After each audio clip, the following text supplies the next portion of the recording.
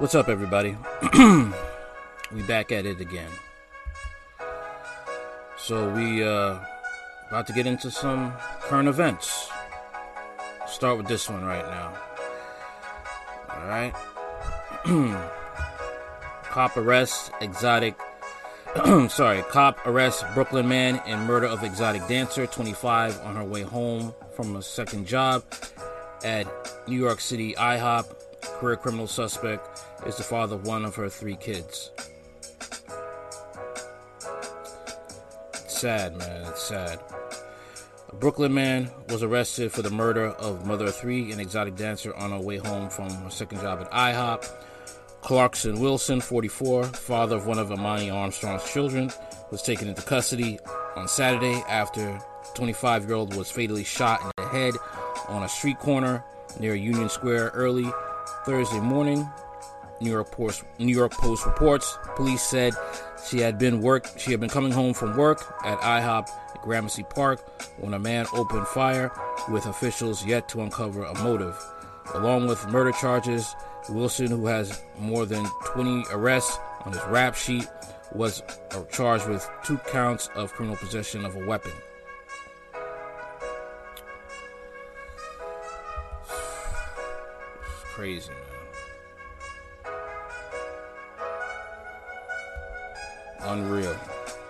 Unreal.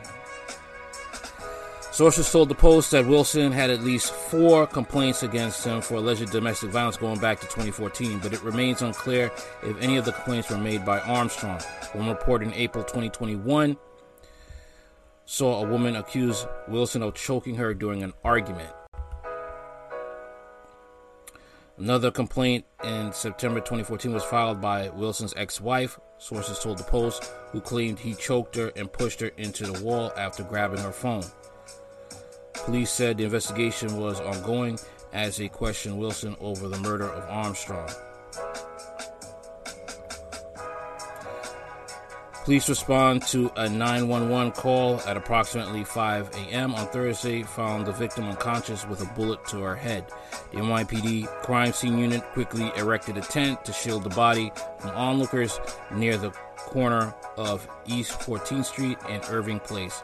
A street vendor named Manny told the Post he was cooking when he heard a loud boom. I said, "Oh, ish, what was that? I thought it was a car or truck that crashed. I ran outside and I saw the lady on the sidewalk," he said. He claimed he did not hear any commotion prior to the shooting. It was the second killing in New York's 13th precinct in 2 days, as Jamal Burton, a 38-year-old man from East New York, was stabbed to death near Chelsea. Burton reportedly got into an argument with his killer, which turned into an altercation, leading to the other man stabbing Burton in the chest, repeatedly killing him. While the shootings and murders have dipped slightly, major crime in NYC has surged 36% over the last year.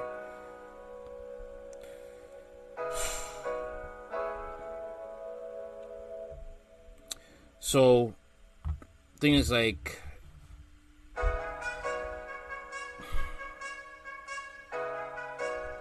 this man was a pimp, as well as other sources have said, and this man has also had charges of the fact that he slashed a woman's face. All right, he's also a trafficker. So, getting with these type of men is going to be a problem. All right. Unfortunately, she met up with this dude, ended up having a kid with him, and it went downhill from there. Alright, you can see her Instagram pictures, tattoos, pink hair. She was once married to a woman. That didn't end well.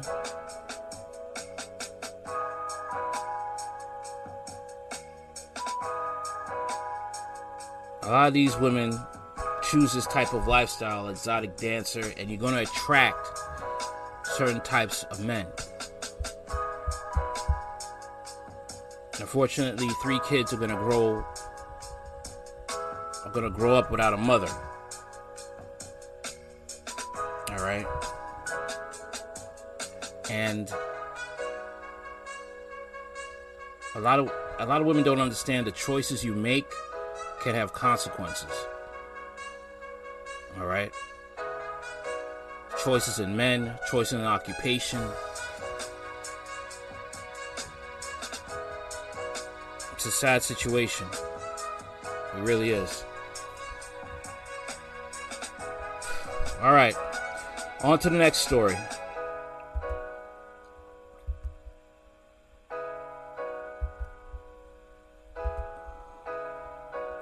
Guess what we're going to be talking about now?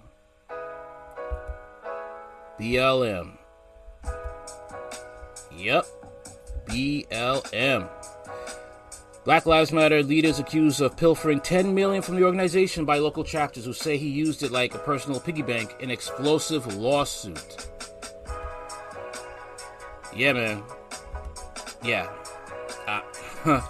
Black people still giving money to this organization, man. It's sad. What's it going to take for some black people to understand that this organization is not your friend? Okay? It doesn't care about you. It just cares how they can get money off of you. That's basically it. How can they milk the black community? And this is why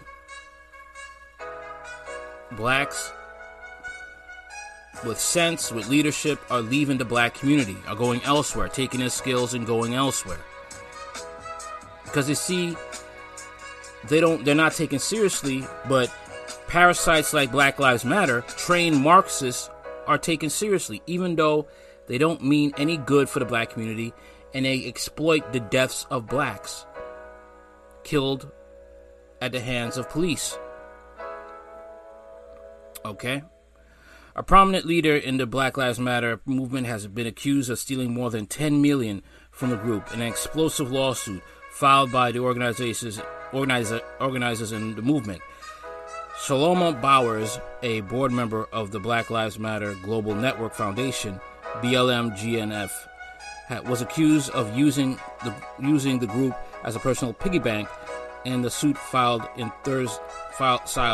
Thursday in Los Angeles. The lawsuit filed by Black Lives Matter Grassroots offers few specifics about the alleged theft of funds, but illuminates the growing fractures in the movement that took in more than $90 million in donations in 2020.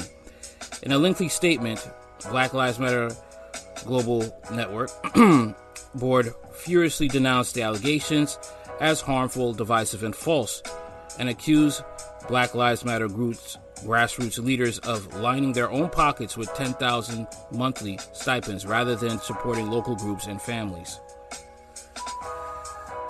Oh boy. BLM-GFN is the national fundraising arm of the movement, distributing money to local groups through Black Lives Matter Grassroots, which operates as an umbrella group of many chapters. Each side in the dispute is accusing the other of damaging the Black Lives Matter movement and acting as a tool of white supremacy. BLM-GNF has been under financial scrutiny for some time, and disclosures in May revealed that the group has splashed out $6 million for Los Angeles mansion and $6.3 million on another 10,000 square foot property in Toronto. Concerns over fiscal issues also led to the resignation of co-founder Patrisse Cullors, who denied any wrongdoing. Cullors did admit that the group was ill-prepared to handle the tsunami of donations that poured in as it shot to international prominence following the May 2020 murder of George Floyd.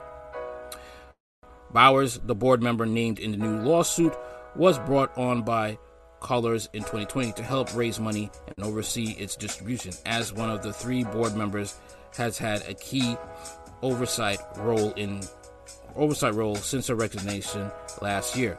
The lawsuit calls Bowers a rogue administrator and middleman turned usurper whose own consulting firm was paid $2 million by BLM-GNF in 2020. While Black Lives Matter leaders and movement workers were on the street risking their lives, Mr. Bowers remained in a cushy office's devising a scheme of fraud and misrepresentation to break the implied in fact, contract between donors and Black Lives Matter, the lawsuit states. At a press conference on Thursday, Black Lives Matter grassroots leader Melina Abdullah slammed BLM-GNF, saying the group has lost touch with the foundations of the movement. Black Lives Matter Global Network Foundation has taken away from the people who built it, she said. Black Lives Matter Global Network Foundation is now led by a highly paid consultant who paid himself upward of $2 million in a single year. Black Lives Matter Network Foundation fired back, saying that Abdullah and Black Lives Matter grassroots were falling victim to the caricature logic and social violence that fuels the legal system. The statement added that they would rather take the same steps of our white oppressors and utilize the criminal legal system, which is propped up by white supremacy, the same system they say they want to dismantle to solve movement disputes. In May, the Black Lives Matter Foundation Network filed its first public financial disclosure, a 63-page Form 990, reporting that it took in $90 million in donations in 2020. It ended its last fiscal year from July 1st, 2020 to June 30th, 2021, with nearly $42 million in net assets. The foundation had an operating budget of about $4 million, a board member told the Associated Press at the time. The tax filing shows that nearly $6 million was spent on Los Angeles area compound, the Studio City property, which includes a home with 6 bedrooms and bathrooms, a swimming pool, a soundstage, and office space, was intended as a campus for a Black Artist Fellowship and is currently used for that purpose, board members said. It was the Black Lives Matter Foundation's first public accounting of its finances since incorporating it in 2017. As a fledgling nonprofit, it had been under the fiscal sponsorship of a well-established charity and wasn't required to publicly disclose its financials until it became an independent 501c3 nonprofit in December of 2020. So there you have it. A lot of nonsense going on, a lot of finger pointing, a lot of clown behavior. But once again, you really can't blame Black Lives Matter, grassroots or Black Lives Matter Foundational Network, because black people are funding this foolishness. Okay? Not all blacks, but the liberal blacks who think this group is for them when it's really for themselves. Okay? They're lining their pockets and doing what they feel they want to do with the money.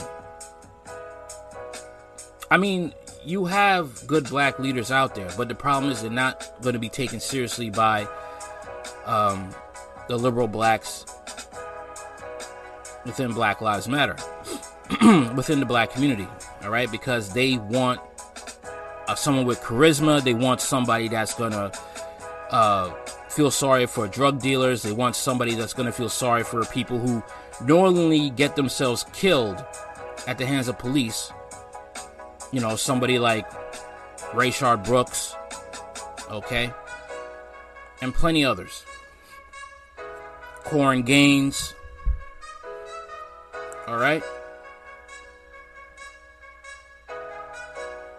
They're not for backing people like Fannie Willis, okay? Or King Randall. People who actually care about the black community. All right? People who actually see that the black community needs to be protected and to do better. But you see, the thing is, those people I just mentioned, Fannie Willis and King Randall, they understand that structure has to be put in place and laws had to be abided by, and they have to understand punishment has to be dished out to blacks who refuse to obey the law and want to terrorize the black community. Okay? That's the issue. And until that is fixed, more con men with black skin and con women as well with black skin are going to come in and just sell fake dreams to the black community. The low-income black community, that is. That's the issue here. All right.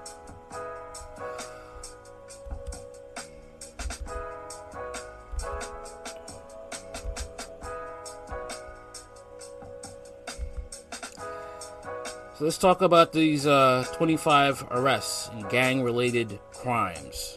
Let's get into that.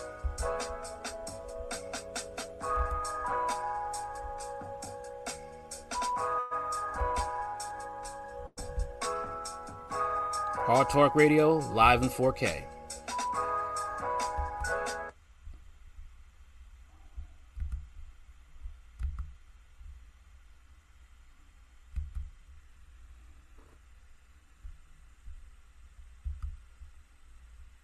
Now at 5, Chicago police announcing a major gang drug bust just before the Labor Day weekend. WJN's Jenna Barnes is live at the 10th District Police Station with our details now. Jenna?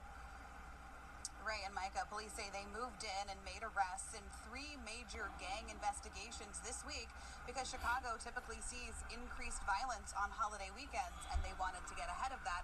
This weekend, police arrested 25 people, seized 9 vehicles and 2 guns, and more than $100,000 worth of cocaine, more than $80,000 worth of heroin, and about $130,000 in cash.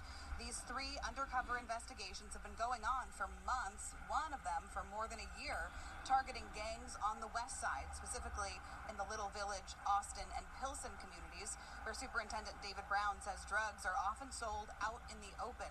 Brown says of the 25 arrests, only 3 suspects were held without bond and remain in jail. The rest were given minimal bonds, he says, and were back out on the streets. That is sad. That is disgusting. That is disgusting. All right, only 3 are staying in jail, and others are back out on the streets. All that hard work for nothing. 25 arrests, only 3 suspects held without bond. Sad, man. Within hours. These are dangerous people, and this took our officers doing dangerous work, risking their lives for someone that the judges didn't see as a danger to the community, and we differ with that opinion. He is calling for tougher consequences for people accused in drug conspiracies. We did reach out to the chief judge's office for a response to his critique, and a spokeswoman says judges are not allowed to comment on pending cases. We're live on the west side.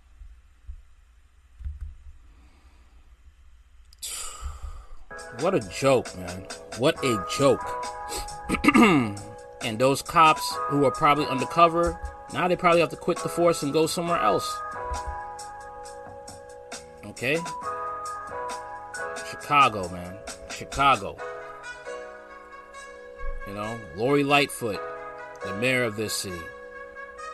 Sad, man. People are going to have to learn to protect themselves, drive these drug dealers out their neighborhoods. Cops can't really do their jobs. They can't. And it's just a sad situation all around.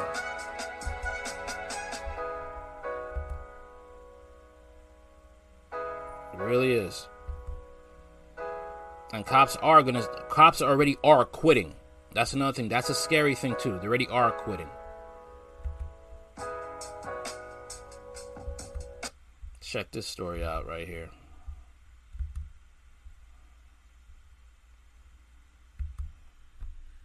On sex trafficking, the sex trade, and what Cook County is doing to help the victims. It's a complicated problem that, for a lot of reasons, is difficult for law enforcement to address and enforce. But as we found out on a recent sting operation, that's not stopping efforts to fight it. The county's even using survivors to intervene. Rob, why don't you just take them down right here? This might look like a traffic stop, but the driver just left a brothel Cook County Sheriff's officers have been watching. And what Sergeant Timothy Hannigan and his team really want is information. How to get in, what do you got to do when you get in, who do you pay, what do you got to pay, is there any secret word, is there a secret text message you got to send while you to get in there? I'm with them. Simple. They talk to you, these guys you pull over? Oh yeah, they talk to us. They tell you everything? Yeah, usually they're nervous and then they don't want to get caught up with their wives, they want to be, we talk to them. How long have you had eyes on this place? Oh, man. Two and a half Sucks. You've been watching this place for 2.5 weeks. Correct. You know for sure what's going on in there. Yes, sir. The next step is to shut the brothel down. That operation is just moments away, and we'll take you inside as it happens. But before that, this is the first one for you. Yeah. Nervous? No. Pamela Nicole Dukes is along for the raid. She joined the county's Special Victims Unit in January. What is it about this that drew you to this job? There are a number of things that drew me to this job. Again, I keep no secrets. I am a survivor, domestic violence, human trafficking, and that kind of made me say yes to the job. All right, time for it. For Dukes, it's personal. She's on the support side of the team, stepping in to offer services to the women being trafficked, basically to rescue them. So, like, they don't have passports. Their passports are taken away, or they are being threatened in some way, shape, form, or another. This isn't something they can just walk away from. Most times, no, it's not, because there's something tied to their liability or the liability of the people that they love. More than a dozen officers are involved in the raid. There he is.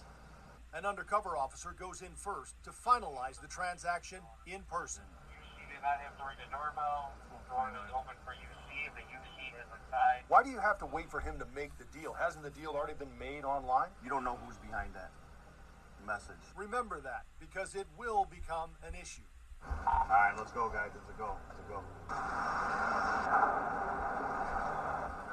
right, go. Police! Everybody come out! Police! Two people run out the back door to get away. Officers were ready and waiting. Meantime, inside, Everything's okay. there are two women. One starts to cry as the officer talks with her. It's okay. Do you speak English? No? Do you understand a little English? A little bit? Okay. You're not in trouble, okay? What? You're not in trouble. I don't understand. No trouble, okay? Trouble. The officer spells it out using her phone to translate. That went about as well. Yeah, for some guys out there, they think that, prostitution should be legalized. I think you should think again, because you don't know who you are sleeping with, who you're paying to sleep with, and you may end up getting caught up like this. It's not worth it. It just isn't. Okay? This stuff, getting caught up like this, is simp behavior. Well as it could have. Yeah, very well. So as soon as we opened a door, there was a side door that I had officers over at standby. So as soon as we opened a door, the male and the female, the doorman and one of the females took off. The team takes all four people in for questioning, but what seems like a textbook case weeks later takes a twist. The Cook County State's Attorney's Office says it needs more information before bringing charges. This is one, as a foreign prosecutor, I can just tell you, I'm befuddled as to why we didn't get charges. That's the basic question. How do you take a brothel down and no one gets prosecuted? I don't have any explanation whatsoever. The explanations I've been given so far, none of them make any sense. Since 2017, the county says its vice unit has taken down 15 brothels. 18 people were charged, 6 were convicted of promoting prostitution, 3 are awaiting trial, and 9, or half of them, had charges dismissed. This case, everything was there. There's no well, we were missing this or this. No, we have real victims. We have people we took in custody at the scene. We have people who are identifying them and their roles involved with this. So there's no missing element of this.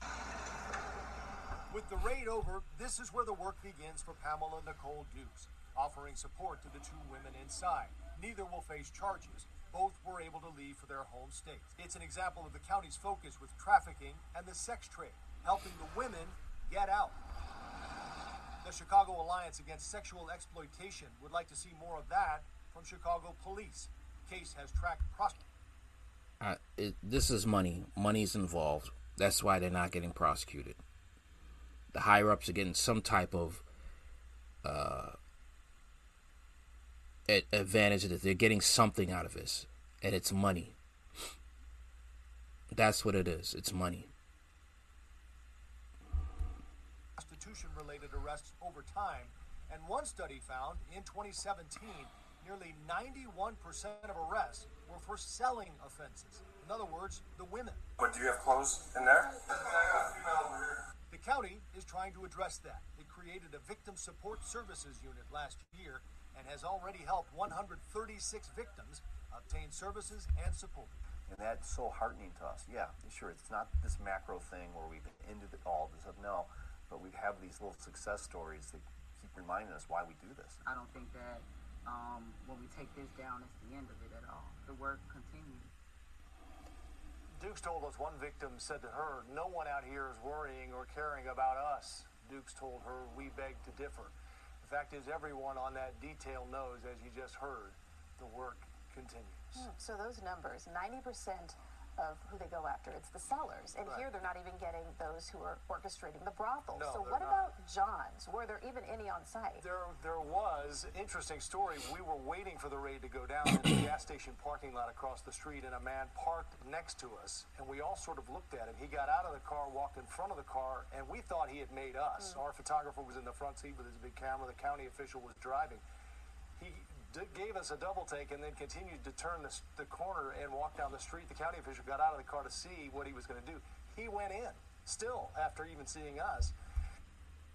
Simp behavior, man. The desperation. The thirst. The thirst, man. That's what I see. Just the thirst. Ah, man. Y'all better start thinking twice about trying to get this easy way of getting sex from women. It's not worth it. Guys are just gonna have to just learn to step your game up, improve yourself, because this right here is getting cracked down, and you're gonna get exposed. It's not worth it. You lose your job. You know, it isn't worth it. It really isn't. All right. Now the next one is going to be dealing with the Bronx and what a woman had to go through. Living in the Bronx, renting in the Bronx.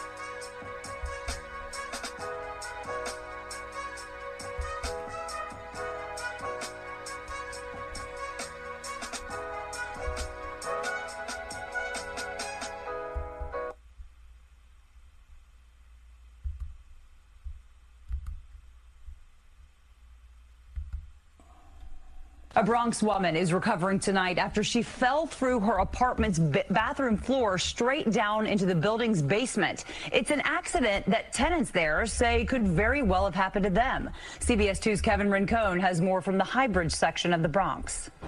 And Jessica, the apartment where this happened is now off limits after the buildings department issued a vacate order. It's looking to question the landlord. And Sunday morning, a woman inside this apartment building on Shakespeare Avenue fell through her bathroom floor down into the basement. The buildings department says the collapse was caused by a lack of proper maintenance. As she was taken away on this ambulance, neighbors came out concerned for their own safety.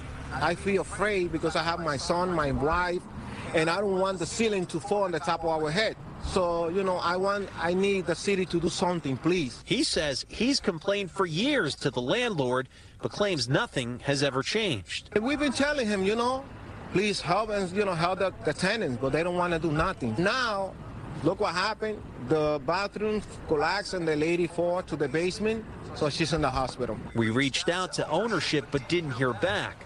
They'll now be tasked with hiring an engineer to investigate what went wrong. Many here say the list of things that need fixing is long. When it rains, my apartment, it feels like it's raining in my house. So this tenant who didn't want to be identified showed us her bathroom ceiling, which looks in disrepair.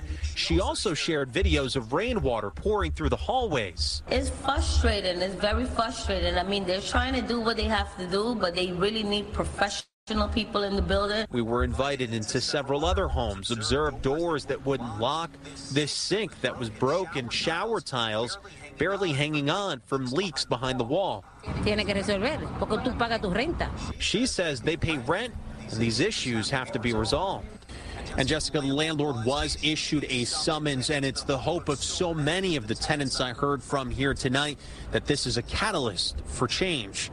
In the Bronx, Kevin Rincon, CBS 2 News. The Bronx is a, how do I put this? It's the ghetto multiplied. Let's put it that way. All right, that is the Bronx. The Bronx is the ghetto multiplied. There's a lot of crime in the Bronx. What is it? Mental illness. All right. A lot of things that, you know, needs a lot of work. The Bronx needs a lot of work. That's basically what I could tell you. All right. It's a place where you are, if you have to live there, good luck. That's what I could tell you. Good luck. Because you're going to have to deal with a lot. You may have to deal with criminals. You have to work late at night. Watch your back. There's a lot of things you're going to have to deal with if you live and work in the Bronx. Okay?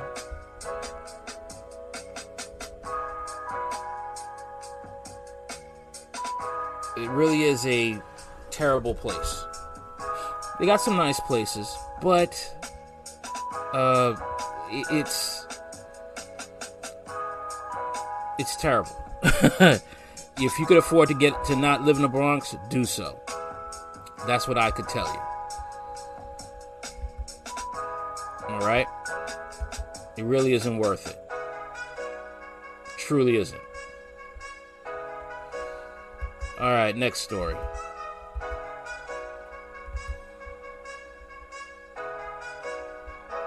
Second. Yeah.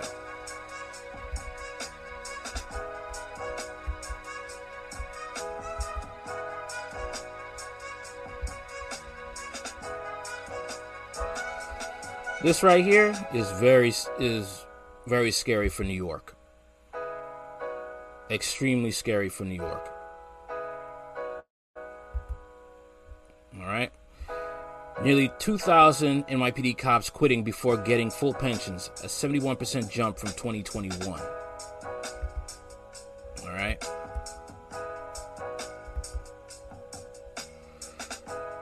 Like I said, people are going to have to learn to defend themselves. They're going to have to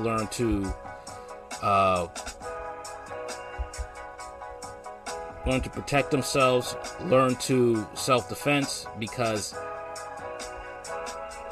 cops are having a shortage and the response time is slow. All right. People have told me about it. The response time is slow. Things could be happening and they'll ask you all these ridiculous questions and you're just trying to stay alive. That is the issue.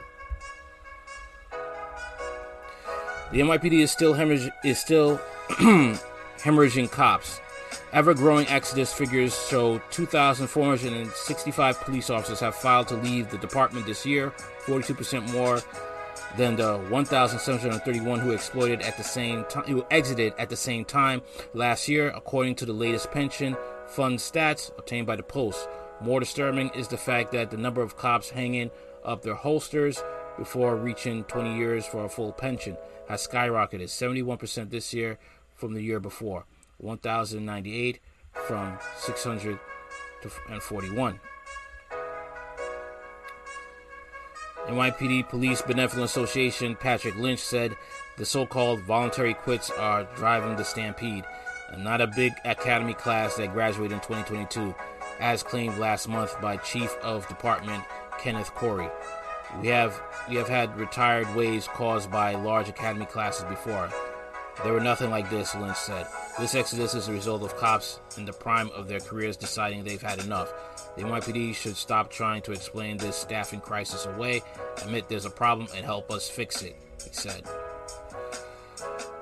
In June, the Post reported that more than 1,500 officers had either resigned or retired. Officers usually work 20 years or more to collect the full pension, which can equate to 50% of their final 3 years' average salary.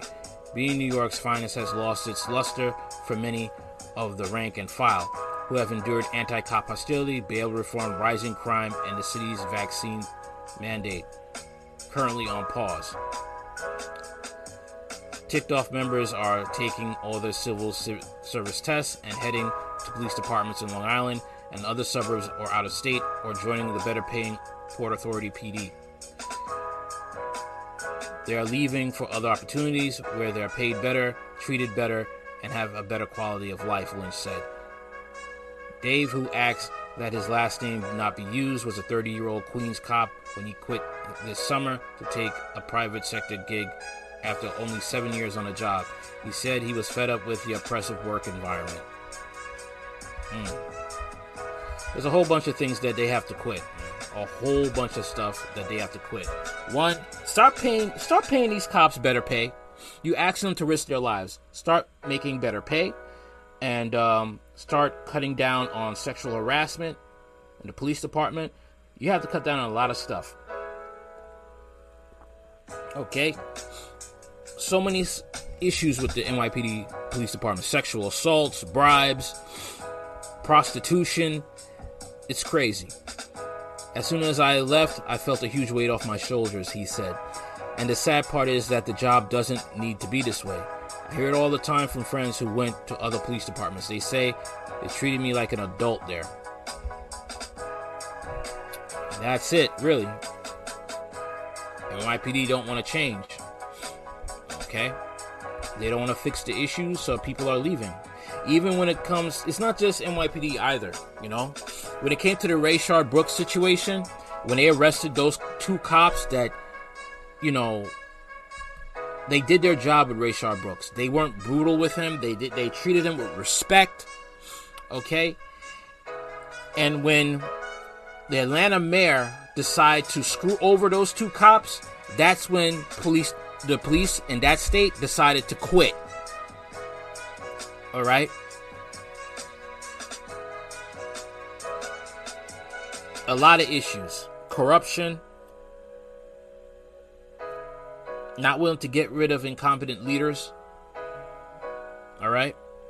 Who do things that are worthy of getting told you need to resign. Like Miss Bottoms. She had to go. Because those cops didn't deserve to go to prison. She needed to defend those cops, and she didn't. Alright?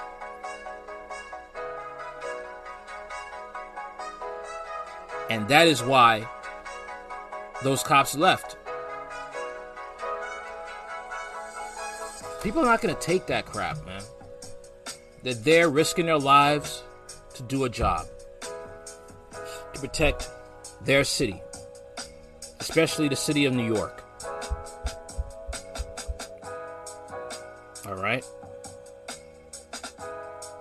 Like I said, people are going to have to learn to defend themselves. And because the cops are few in number now. And these animals on the street, they know they're not going to get arrested. People are going to follow that no snitching rule. Okay?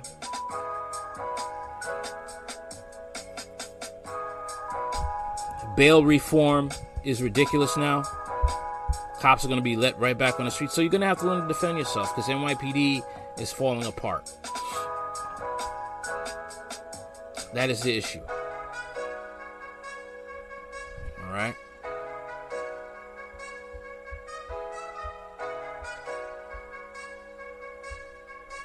That's basically the issue here.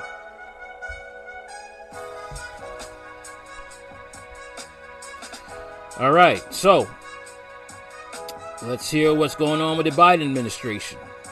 Alright? Biden White House officials and multiple federal agencies coordinated with big tech to censor Americans and cover up government crimes. Not only did the Federal Bureau of Investigation's FBI coordinate with Mark Zuckerberg to censor reports on the Biden family crimes in the lead-up of the 2020 election, but the pre-appointed Biden regime also coordinated with Facebook and Twitter to censor individuals who posted about crimes committed by the CDC. According to the newly released internal emails from Facebook and Twitter, the Biden regime coordinated with big tech to restrict the speech of individual Americans. The blatant violation of the First Amendment was uncovered by Attorney Generals Eric Schmidt and Jeffrey Landry. These revelations prove that the Biden regime is also a fascist government in the violation of the U.S. Constitution. More than one federal agency reached out to the Facebook and Twitter employees, instructing the social media giants to flag specific information as misinformation. This vast censorship enterprise included at least 45 identified federal employees, the Department of Homeland Security, DHS, the Cybersecurity and Infrastructure Security Agency, CISA, the National Institute of Allergy and Infectious Disease, NIAID, the Centers for Disease Control, Health and Human Services, HSS, the U.S. Election Assistance Commission, and Office of Surgeon General.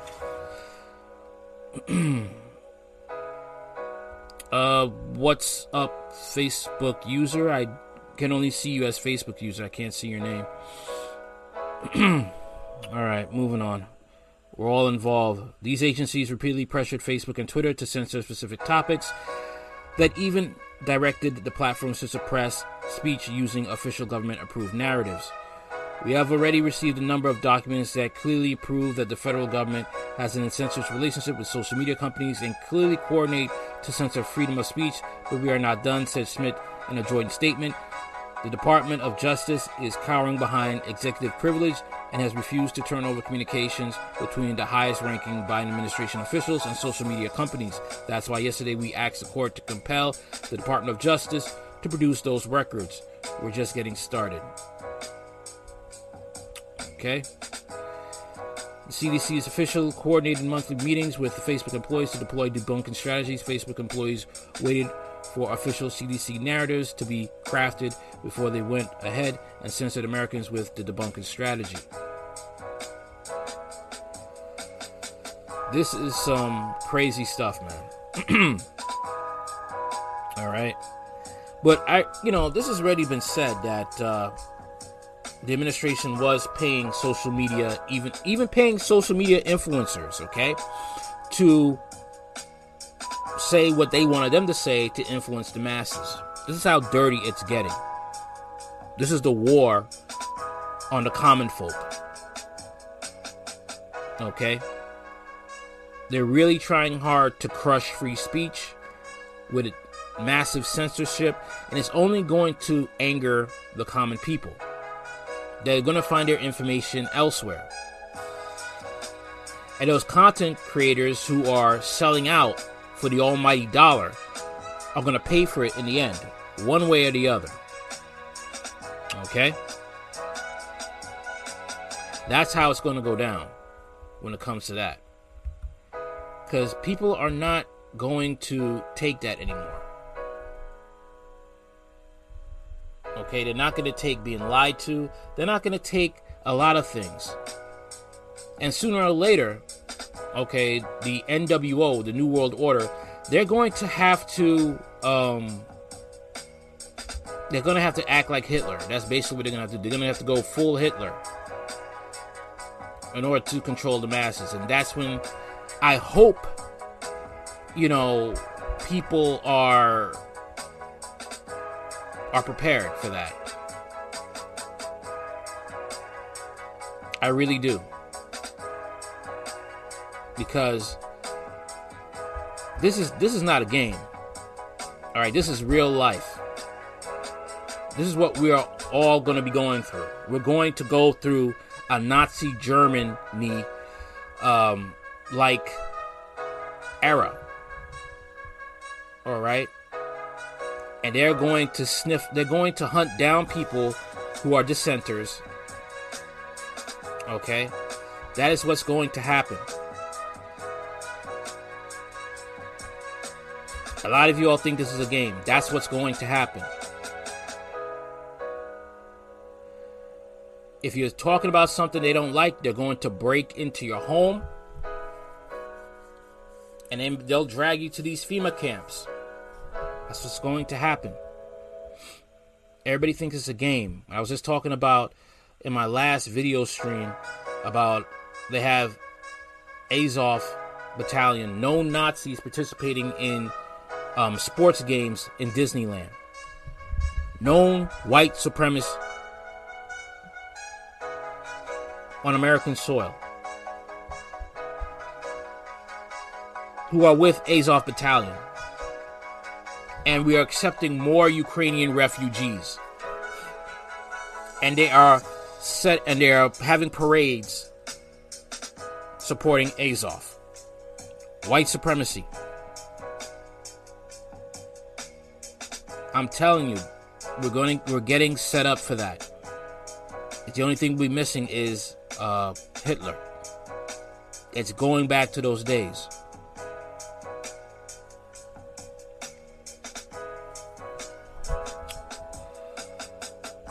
But enough of me ranting. Let's get into this story right here about arsenic levels in the tap water. Let's get into that one.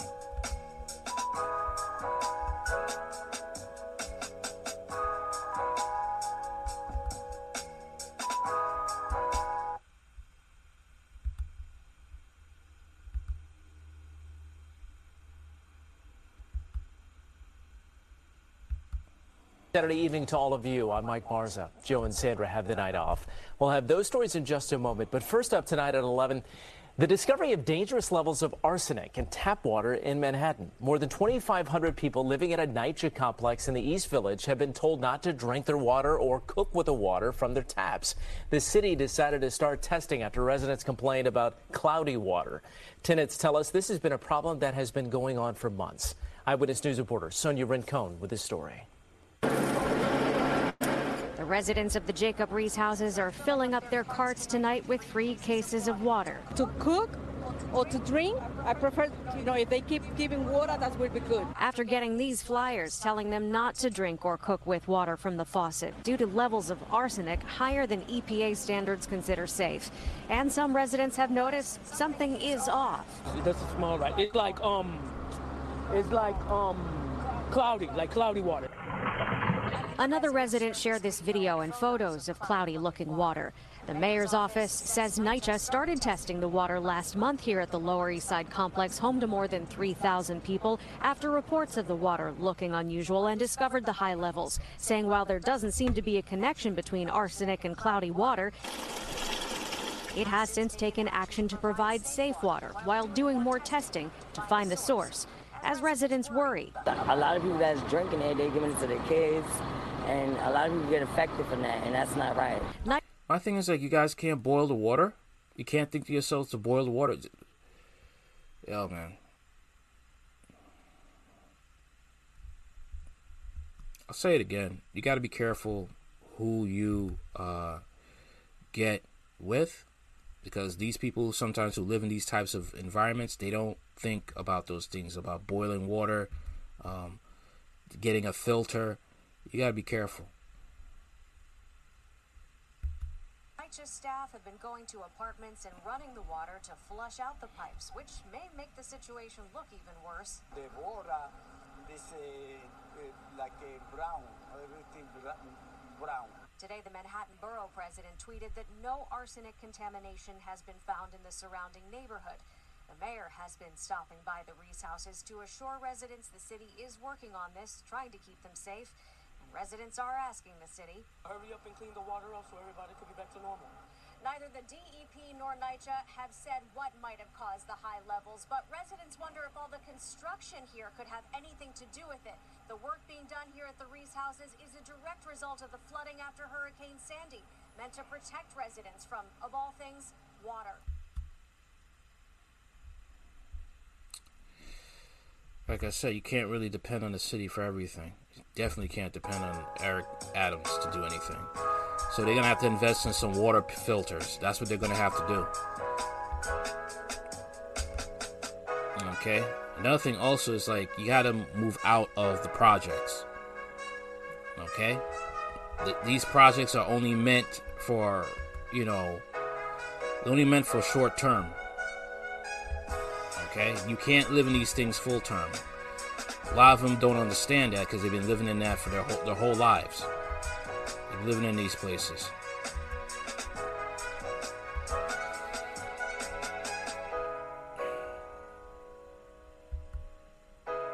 Coffee shop gets robbed. Craziness right here. Craziness. Here we go.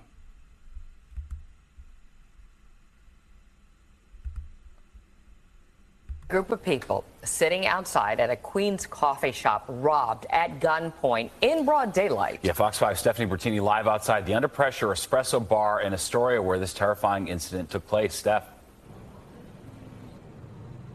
It's the kind of thing you almost got to see to believe. Right out here on this sidewalk in front of the coffee shop where it all happened, a big gun and two guys went up to two men who clearly were not expecting this type of thing. This is video from a nearby surveillance camera. Police say the male victims were approached by these two men who pulled up on a motorcycle. One pointed the weapon, as you can see in the video, and police say they demanded the victims hand over their property. Now, according to people who were out here, everybody taken by surprise by this kind of thing. People who frequent the coffee shop, the Under Pressure Espresso Bar here on 31st Street in Astoria, totally shocked still. I was shocked. I was scared to come here, but I love this place. Like, I love coffee here and I love service here, but I was really surprised. Like, what happened? I was like, who is that, guys? This happened on Wednesday around 3:15, according to police. Right now, police still looking for the two responsible. I'm reporting live in Astoria. I'm Stephanie Bertini. They ain't gonna get caught. I doubt they will get caught. As you can see, people are getting bolder. All right. They're not caring. They don't have a care in the world. They're just running up on high-end places to just rob them. And cops, there's a shortage. So what could they do? You call them up and you say that I've been robbed. They're gonna ask you a bunch of questions. How tall is he? What's his build? Everything like that. You're still traumatized. They can't get down there and get all that information. Okay? I'm telling you, man, the police are just becoming a joke. More and more. All right? It is what it is, man. It is what it is. When it comes down to this.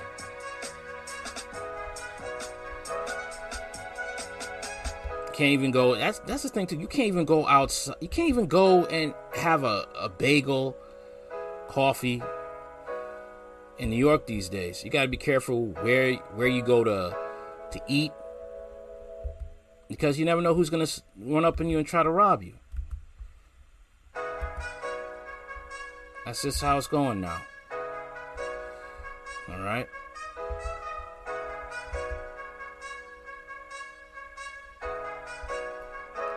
Let's talk about Taiwan now. Let's see what's going on with them.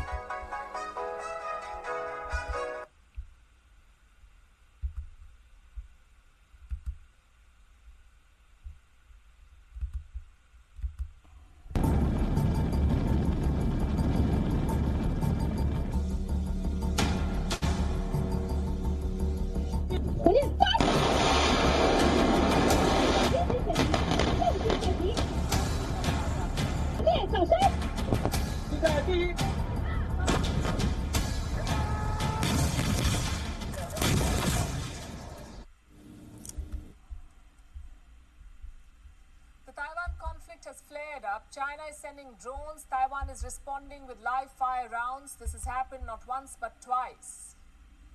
This is an escalation and a shift in Taiwan's approach. Until now, they exercised restraint. When Chinese missiles flew over Taiwan, it did not respond militarily until now. But that's not the case anymore. So why did Taiwan soldiers fire shots this time? And does this raise the threat of conflict? In Gravitas tonight, we'll analyze the situation, starting with China's latest provocation. Unmanned drones are threatening Taiwan. At least 6 drones have been spotted in the last 2 days. 3 yesterday and 3 more today. They were seen in the islands of Dadan, Erdan, and Shiyu. These are in fact islets controlled by Taiwan. They're just a few kilometers away from the Chinese city of Xiamen. What kind of drones were these? Civilian drones, the kind that you can easily buy off the internet. There is no reason to believe that these drones were weaponized. So why is this a big deal? Because they came from China and they entered Taiwan's airspace, and this is technically an incursion. So Taiwan chose to respond militarily. And here's something that you should know. These islets are far away from Taiwan, but it maintains a military presence here. When the Chinese drones came, Taiwanese soldiers fired warning flares first. Then they used bullets. And this action forced the drones to leave. They were seen flying towards Xiamen. And this was not their first such mission.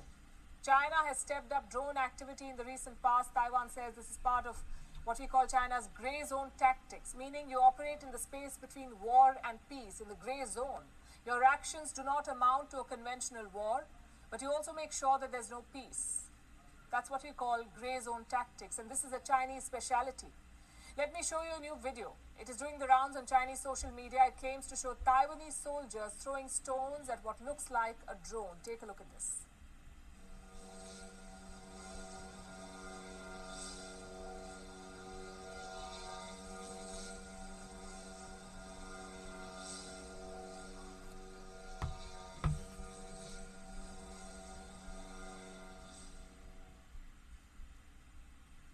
We've not been able to verify the authenticity of this video, but Taipei is taking such provocations very seriously. The question is, why should Taiwan worry about unarmed civilian drones?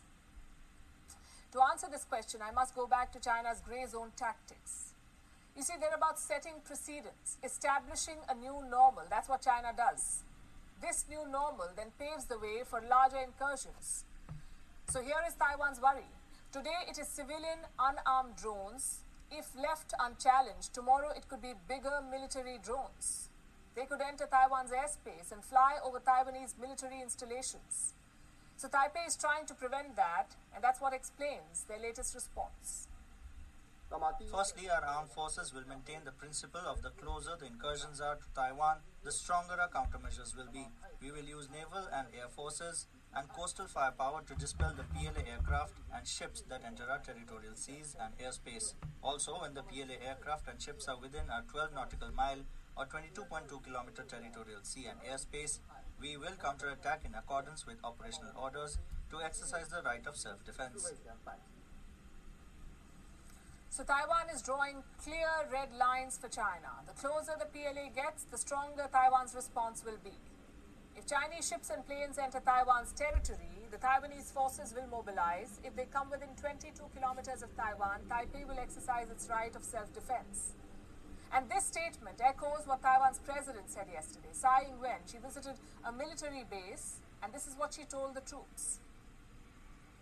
I want to tell you that the more provocative the enemy is, the more calm we need to be. We will not allow those on the opposing banks to manufacture a conflict with an inappropriate excuse. We will not provoke disputes and we will not restrain ourselves. But it does not mean that we will not fight back. I have ordered the Ministry of Defense to take necessary and strong countermeasures in due course to safeguard the security of the national airspace. Taiwan is preparing to fight back, and it has America's backing. Joe Biden wants to arm Taiwanese soldiers. The U.S. is working on a new weapons deal, a deal worth more. Have they learned not from Ukraine? Why are you trying to back Taiwan? Leave Taiwan alone. Like I said, though, but hey, he trying to start a war. That's what it is. War is big business. Let's not be ignorant of that. War is big business. Democrats and Republicans stand to gain a lot from war. More than $1 billion. What will Taipei get as part of this package? 60 Harpoon block missiles, 60, worth $355 million, 100 tactical air-to-air missiles for almost $86 million, and a $655 million contract extension for surveillance radar.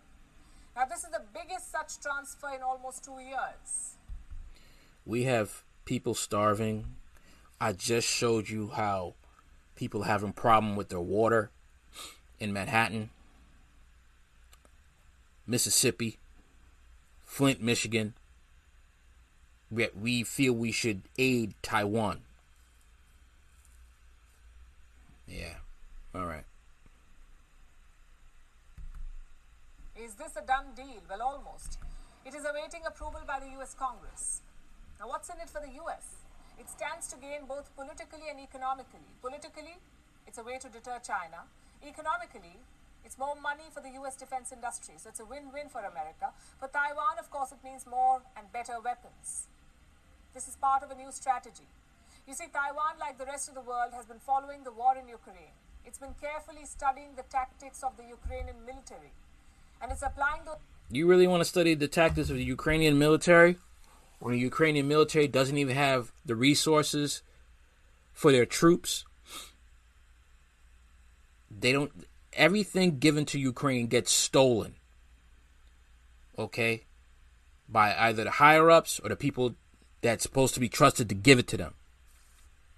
I've said before, they have to go to battle in their own cars. If they have to check out, see tanks coming, they got to peep their head up to see if a tank is coming, risking getting their head blown off or their head crushed by a tank. They don't even have proper weapons. And you want to study the Ukrainian people. Yeah, man. Yeah.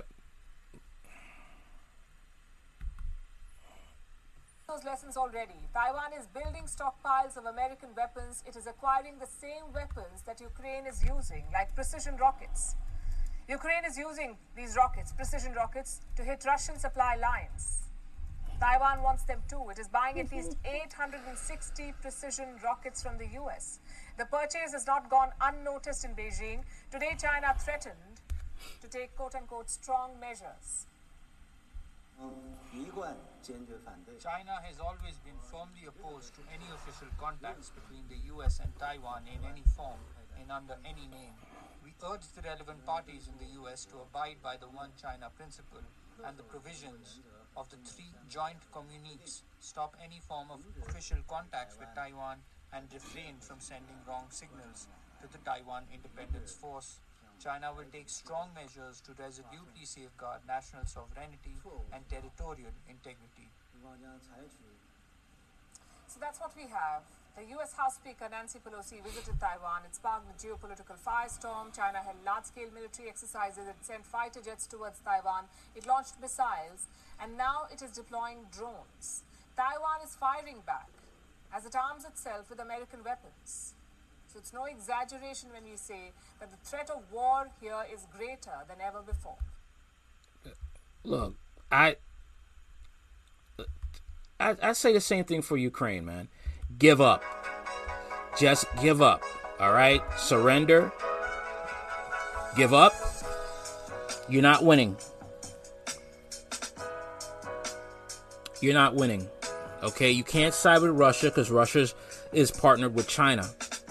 You can't side with even Africa. Africa's partnered with Russia. Give up. You're not going to win this war. You're not going to win. You're a mini Ukraine. You want to try and... Man. Okay, so this is from The Guardian. All right. Tensions that are already high between China and Taiwan rose yet again earlier this week following the downing of a drone set by Beijing's military into Taiwan's territorial waters. The incursion took place near the inset of China's coast as the Taiwanese military fired upon the reported unarmed civilian drone. Beijing's, which claims Taiwan as its own against the objections of the Taipei government, has held military exercises around the island. since early last month. In reaction to a visit to Taipei by the U.S. House of Representatives Speaker Nancy Pelosi also noted, Taiwan's government has said it will not provoke or escalate tensions, but has been particularly angered recently by repeated cases of Chinese drones buzzing islands controlled by Taiwan, close to the China's coast. The outlet went on to point out that the Defense Command for a group of Taiwan-controlled islands, Kinmen, that sit opposite of Chinese cities Xiamen and Zhaoyou, noted in a statement put out by the country's defense ministry that the drone entered highly restricted airspace over Leon Inset shortly after noon local time on Tuesday. Troops stationed there attempted to warn the drone off, but did not respond, so they were ordered to shoot it down. The remains of the drone landed into the ocean, and according to reports, likely not recovered. It was the first time that Taiwan even fired warning shots at a drone. The shots came after Taiwanese President Tsai Ing-wen ordered her country's military to initiate strong countermeasures against China's provocative moves. All right. Further noted, speaking to the armed forces earlier on Thursday, Tsai said China was continuing to use drone intrusions and other gray zone tactics try to intimidate Taiwan. Her office cited her as saying in a statement. Tsai again emphasized that Taiwan would not provoke disputes, but that did not mean it would not take countermeasures, the statement added. She also ordered Ministry of National Defense to take necessary and strong countermeasures in a timely manner to defend national security, it said. Earlier Thursday, Lin Wen-huang, Deputy Chief of the General Staff for Taiwan's Armed Forces, told reporters in a press briefing, for aircraft and ships that entered our sea and air territory of 12 nautical miles, the National Army will exercise its right to self-defense and counterattack without exception. This is just the beginning of China's escalation in gray zone activity, which is defined as aggressive tactics short of outright kinetic warfare.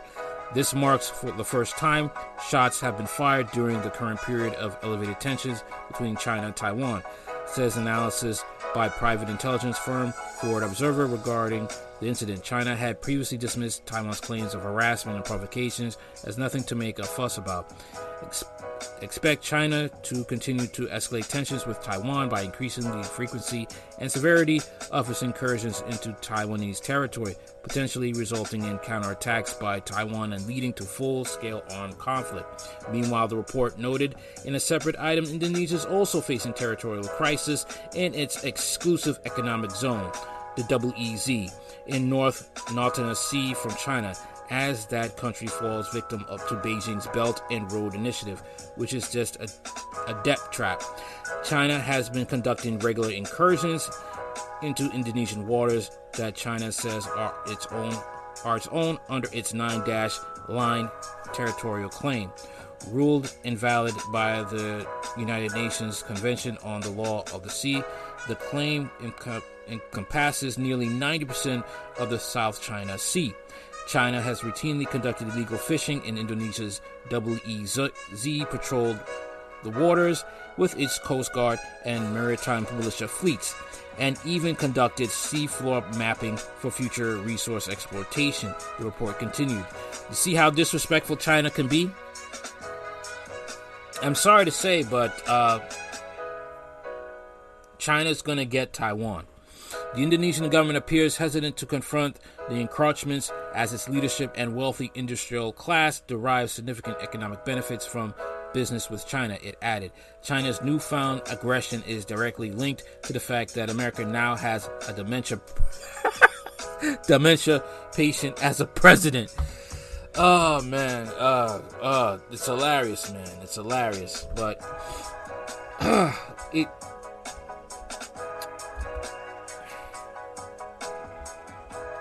China is going to get Taiwan. I'm sorry. It's just like that. It's like that abusive spouse that knows all the rules, all the laws, and Taiwan is trying to be that wife, trying to escape China. But China knows all the rules, knows he's bigger than you, he's stronger than you, got more resources than you. knows whoever you go to. They're nothing compared to them. I'm sorry, it's just a nasty situation that Taiwan is not going to win. Okay? China is stalking you, at your business, at your job. China's there. Okay, you're driving home. China's driving right behind you. China. China is on your neck. You're not gonna win. Stop looking at Ukraine. You're gonna lose. Ukraine is only a matter of time with Ukraine. The nonsense going on, the antics of their president, they're going to lose. Not even the soldiers like Zelensky. Why would you want to even try to copy their tactics of a country that the military doesn't even like its leader? His people are dying in war, okay? And he's taking photo shoots. You really want to follow somebody like that? That's all I got to say, man. I look at it as just like, damn. Just damn. You don't have a prayer. That's it. Okay?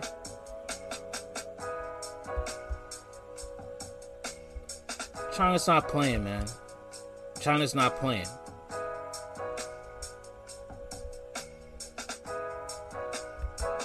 Like I did say, and I did say, China is that abusive. It's like that abusive stalker boyfriend.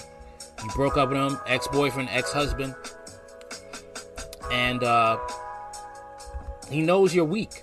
He knows you can't really defend yourself, and you got USA trying to come in there, trying to say, "I'll protect you, Taiwan." And China's looking at you. Listen, you don't want to get hurt, okay? You owe me money. Stop it. Just stop it. Don't get hurt out here. Okay?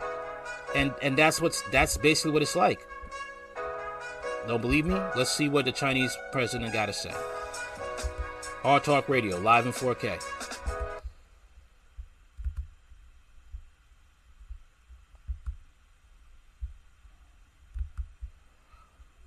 U.S. House Speaker Nancy Pelosi landed in Taipei on August 2nd. The visit immediately led to a rise in tensions across the Taiwan Strait. Even an already frosty U.S.-China relations stopped to a new low. The unending row continues to take new heights a month after the controversial visit took place. In the latest, China has issued a stern warning to the United States. This time, Beijing is furious over a sale of arms package to Taiwan. Reacting sharply to the development, Chinese embassy in the United States said, and I quote, "China will resolutely take legitimate and necessary countermeasures in light of the developments of the situation." End of quote. The U.S. State Department approved a $1.1 billion potential sale of military equipment to Taiwan. The package includes 60 anti-ship missiles, 100 air-to-air missiles, along with Sidewinder missiles used for air-to-air and surface attack missions. Harpoon anti-ship missiles in a bid to boost Taiwan's defenses. The latest arms sales is in line with the United States' commitment to defend Taiwan. U.S. President has time and again reiterated Washington's commitment to defend Taiwan from a Chinese military incursion. You didn't want to get involved in the Ukraine conflict militarily for obvious reasons. Are you willing to get involved militarily to defend Taiwan if it comes to that? Yes. You are? That's the commitment we made. We are not, look, here's the situation. We agree with a one China policy. We signed on to it and all the attendant agreements made from there. But the idea that it can be taken by force, is just not appropriate. It will dislocate the entire region and be another action similar to what happened in Ukraine. The U.S. arms sales announcement follows unprecedented Chinese aggression around Taiwan. Enraged over Pelosi's visit, China launched unprecedented drills. Its rockets landed near the Taiwanese coast. Chinese fighter jets flew close to the Taiwanese airspace, while ships of Chinese Navy practiced war drills, which Taipei feared were a precursor to an invasion. Taiwan's approach towards the incursions have also changed significantly. Earlier this week, Taiwan's military fired warning shots for the first time at an intruding Chinese drone near Kinmen Islands. In the past couple of weeks, the Taiwanese leadership has repeatedly reminded the world that the island is ready to defend itself, even if it means taking strong countermeasures. 敌军越是挑衅，我们越要冷静。我们不会让对岸有不当的借口来制造冲突。我们不会挑起战端，我们自我克制，但不表示我们不会反制。 China, on the other hand, has repeatedly asserted Taiwan as its own territory and blames the United States and secessionist forces on the island for disturbing peace in the region. Reacting to the Kinmen Island episode, here's what the Chinese Foreign Ministry had to say. 美国个别政客靠窜台捞金，向台湾当局狮子大开口，这副嘴脸早已人尽皆知。民进党当局挥霍老百姓血汗钱，已经沦为美国政客谋取私利的取款机。 Now, with a greater geopolitical context in mind, we now come to the pressing questions which the latest developments raise.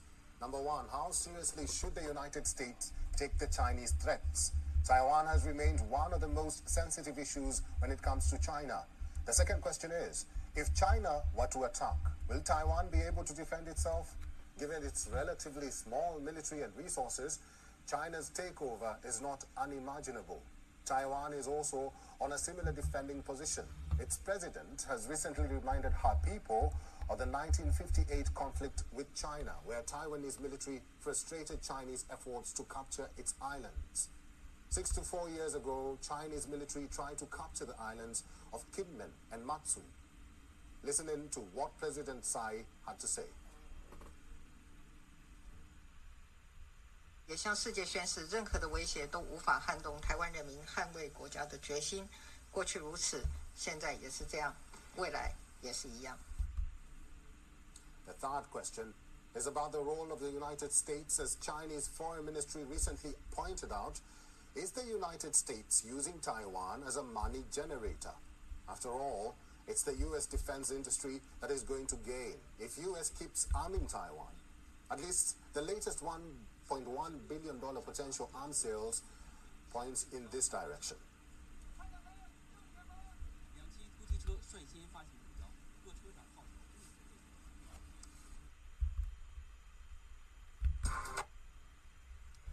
That's the thing.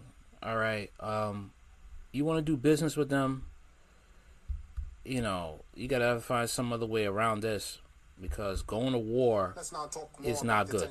In Taiwan, and joining us now is Paul Huang, who is a senior journalist and a research fellow at Taiwanese Public Opinion Foundation. Hi, Paul, and welcome to WION. The Biden administration has announced a more than $1.1 billion arms sale to Taiwan as U.S.-China tensions escalate over the status of the island. What's your view on America's action despite China warning the United States? Well, thank you for having me. Well, I think that everyone who have been observing the historical trend knows that China always opposes any U.S. arms sales to Taiwan, no matter the substance, no matter the amount of the packages. Every time they vehemently opposes it, at least rhetorically, in terms of actual reactions, actual retaliation, that depends on the circumstances. But we could expect them to make a fuss about it, no matter what is being sold. And this particular arms sale that was just announced, $1 billion, includes anti-ship missile, air-to-air missiles, and some upgrades to Taiwan's radar systems. Characteristically, they were not revolutionary or exceptional to any extent. They would just upgrade to Taiwan's existing capacities. So I don't expect China to perceive this as a huge step beyond what the United States has already been selling Taiwan. Paul, let me ask you this. If the arms sale goes ahead, do you think Beijing can impose further sanctions on Taipei? Right. Well, first, in terms of sanctions, what we have seen in the past several years, Beijing, they seem to have been experimenting with a new thing, which is a sanction against U.S. companies, U.S. arms manufacturers that manufacture these arms of Taiwan. But these sanctions were had dubious effect because these arm manufacturers they don't sell to China anyway. Although there are some subcontractors of these U.S. companies, they could get sanctioned as a result. Now, as for Taiwan, Beijing could intensify some of its actions against Taiwan already, such as adding more product, especially agricultural product, to its list of banned items, banning the import of Taiwanese agricultural products, and that's going to hurt Taiwanese farmers. Also, that the economic value of those products, the sanctions that have been the ban they have been implemented so far, it's only a tiny percentage, a tiny fraction of the trade between China and Taiwan. So again, if they announce more, I don't expect them to be much larger than or more substantive than what we have seen so far. Paul, let's talk about the possible ramifications. With Taiwan arming itself, do you think this will heighten the threat of an invasion by China on the self-ruled island? Well, if anything, it's China that has been building up, modernizing, expanding its military non-stop for the last decade, 2 decades even. It's China that has been increasing its military spending, building out its People's Liberation Army in terms of quality and quantitative, in an amazing speed that Taiwan really just could not catch up. It's this growth in China's military capacity that is essentially destabilizing security situation across the strait. What Taiwan's been buying from the U.S., not even tiny. It's a tiny fraction of what China's been building every year. Right. It's not even enough. And if anything, Taiwan, what Taiwan is buying right now, the question is it too late? Is it too little that what Taiwan is doing, what Taiwan is buying? In fact, even if Taiwan buys more, by far more than what it's already buying, there is still doubt over how much these equipment can do to Taiwan's defenses, because the serious issue that have been identified so far about Taiwan's military and its defenses are mostly institutional and structural, such as Taiwan military's readiness, its preparedness, its strategy, its logistic, personnel training. Those things you cannot be solved by having more U.S. equipment. Those have to be committed by Taiwan's leadership and ultimately Taiwan's voters, because Taiwan is a democracy. But that remains to be seen if Taiwan will take these steps to get serious about its defense. That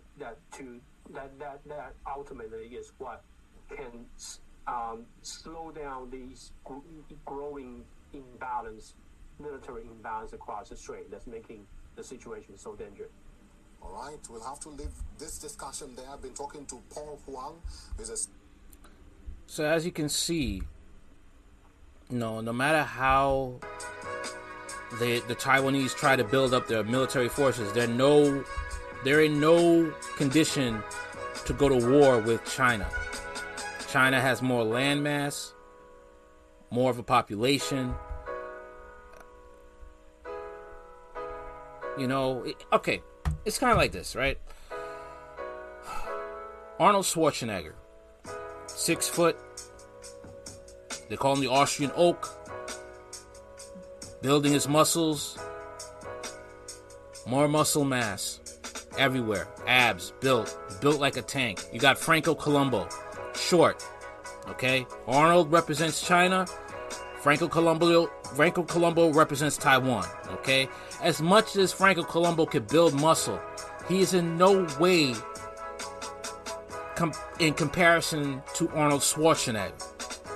Okay? All right? And that's how it is. That's the military might.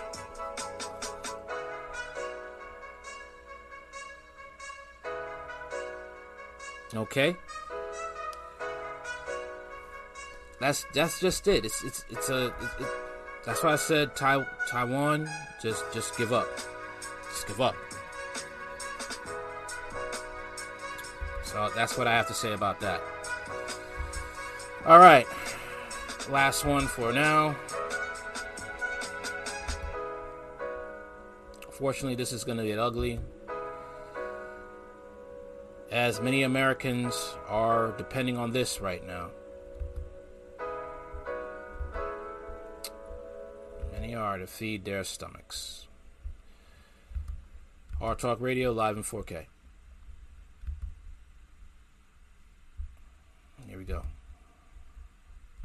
Our continuing Money Watch series on the uncertain economy, we've seen how inflation is forcing many Americans to tighten their budgets. For some families, higher food prices have left them wondering how they will afford their next meal. And that's left an increasing number of people turning to their local food bank. I spent some time at one community center in Baltimore and witnessed how essential they are to their clients and some of the challenges they're facing. Here's a bag for you to put your items in. Even before the truck is fully unloaded, clients begin lining up to receive food at the community center, The Door in Baltimore. How many of you I get 6? You can get 6 today. The director of The Door, Thomas Smith Wilson, estimates that of the 100 people she sees in a day, about 600 mouths are fed. People coming through and they're just not getting for their families, but they might have a sister or a brother that they're getting a little bit extra for. We have a lot of freezers and refrigerators, but we never need to use them other than storing meats. After our distribution days, we've never had anything extra. What's over here? Crystal Jenkins is cooking for 5 people, including her youngest son, who's 9 years old. I feel blessed when I can come back with something and help me. They not hungry. That's all I'm saying. They not going to be hungry. That's right. The price of food has outpaced most other items that have been subject to high inflation. Food prices have jumped 13.1%, the biggest one-year increase since 1979. So you got 2 bags at the food pantry today at The Door, and you got 1 bag at the grocery store for $20. How long will this food last you? Because you're feeding 5 people. Yes, something like 3 days. That's what I'm counting on. And then I'll be back at the pantries again. For people dealing with food insecurity, the anxiety can be staggering. Ammon Rothheden, a single mother of 2 boys, has seen her income as a food server decrease as food costs rise. So I told my kid that we have to save more money, and then I even have to go to the grocery in the early morning, like 6, 7 in the morning, to get the cheap meat because they on sale cheap meat from yesterday, from the day before. A lot of energy is going into trying to figure out how to save and still provide for your family. Exactly. Yes, a lot everything in my brain. Like, okay, what I gonna do today? What I gonna cook? The problem is compounded. As more people are asking for help, resources are becoming even more scarce. We used to get 700 boxes to distribute to our organization, to the people in our community, and to other organizations. Right now, it's 100. You went from 700 to 100? Yes, to 100. But the number of people you're serving is increasing, yes. But we can't complain because something is better than nothing. Jerry Branch used to run a food bank, but the funding dried up and so did his income. As a senior citizen, he now finds himself a client in the food line. Was it hard for you to go to the other side of the table? No, not really, because people that I dealt with, was just as equal or better than I was. I've never looked at it that to down anyone. Or I've just never looked at it that way. Are your Social Security checks enough? No. Because they're not keeping up with inflation. No. The rising cost of food forcing tough choices. Do you always have enough food? Yes, I pretty much always thank to the door. I always have enough food. Before that, we struggling. When you were struggling to try and find food bank options for your family, did you go hungry? Yeah, I go hungry, but I feel like, thank God, I met the door before I get very, very hungry. Thank God, I still work for the restaurant, so at least I get one meal to take home with me. As long as they're full, I'm fine. Lorna Zak, CBS News, Baltimore. This is sad, man. This is sad. And in my neck of the woods, I see people lined up for food banks. You know, I'm glad that, you know, they're getting their food. People are, you know, because it's disheartening to see so many people having to do this, but they got to do what they got to do. Okay, I'll look up an article about how people are even. I mean, it's bad, man. It is bad. People are even turning to eating.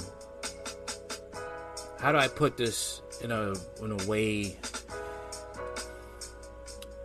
How do I put this? People are turning into zombies in a way, meaning they're in certain countries to deal with this. They are even turning to, yeah, you guessed it. I'm not even gonna say it. If you have, you know what I'm saying, man. People are eating taboo delicacies. Let me put it that way. I'll look up the article and maybe I'll put it into a live stream. But this is all I got. All right. Hope you guys were well informed. And shout out to Kid Organic.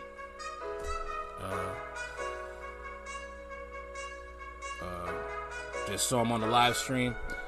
Okay. Later. Like, share, comment, and subscribe. Anything you want to know about this channel is in the description box. Like, share, comment, and subscribe. Later.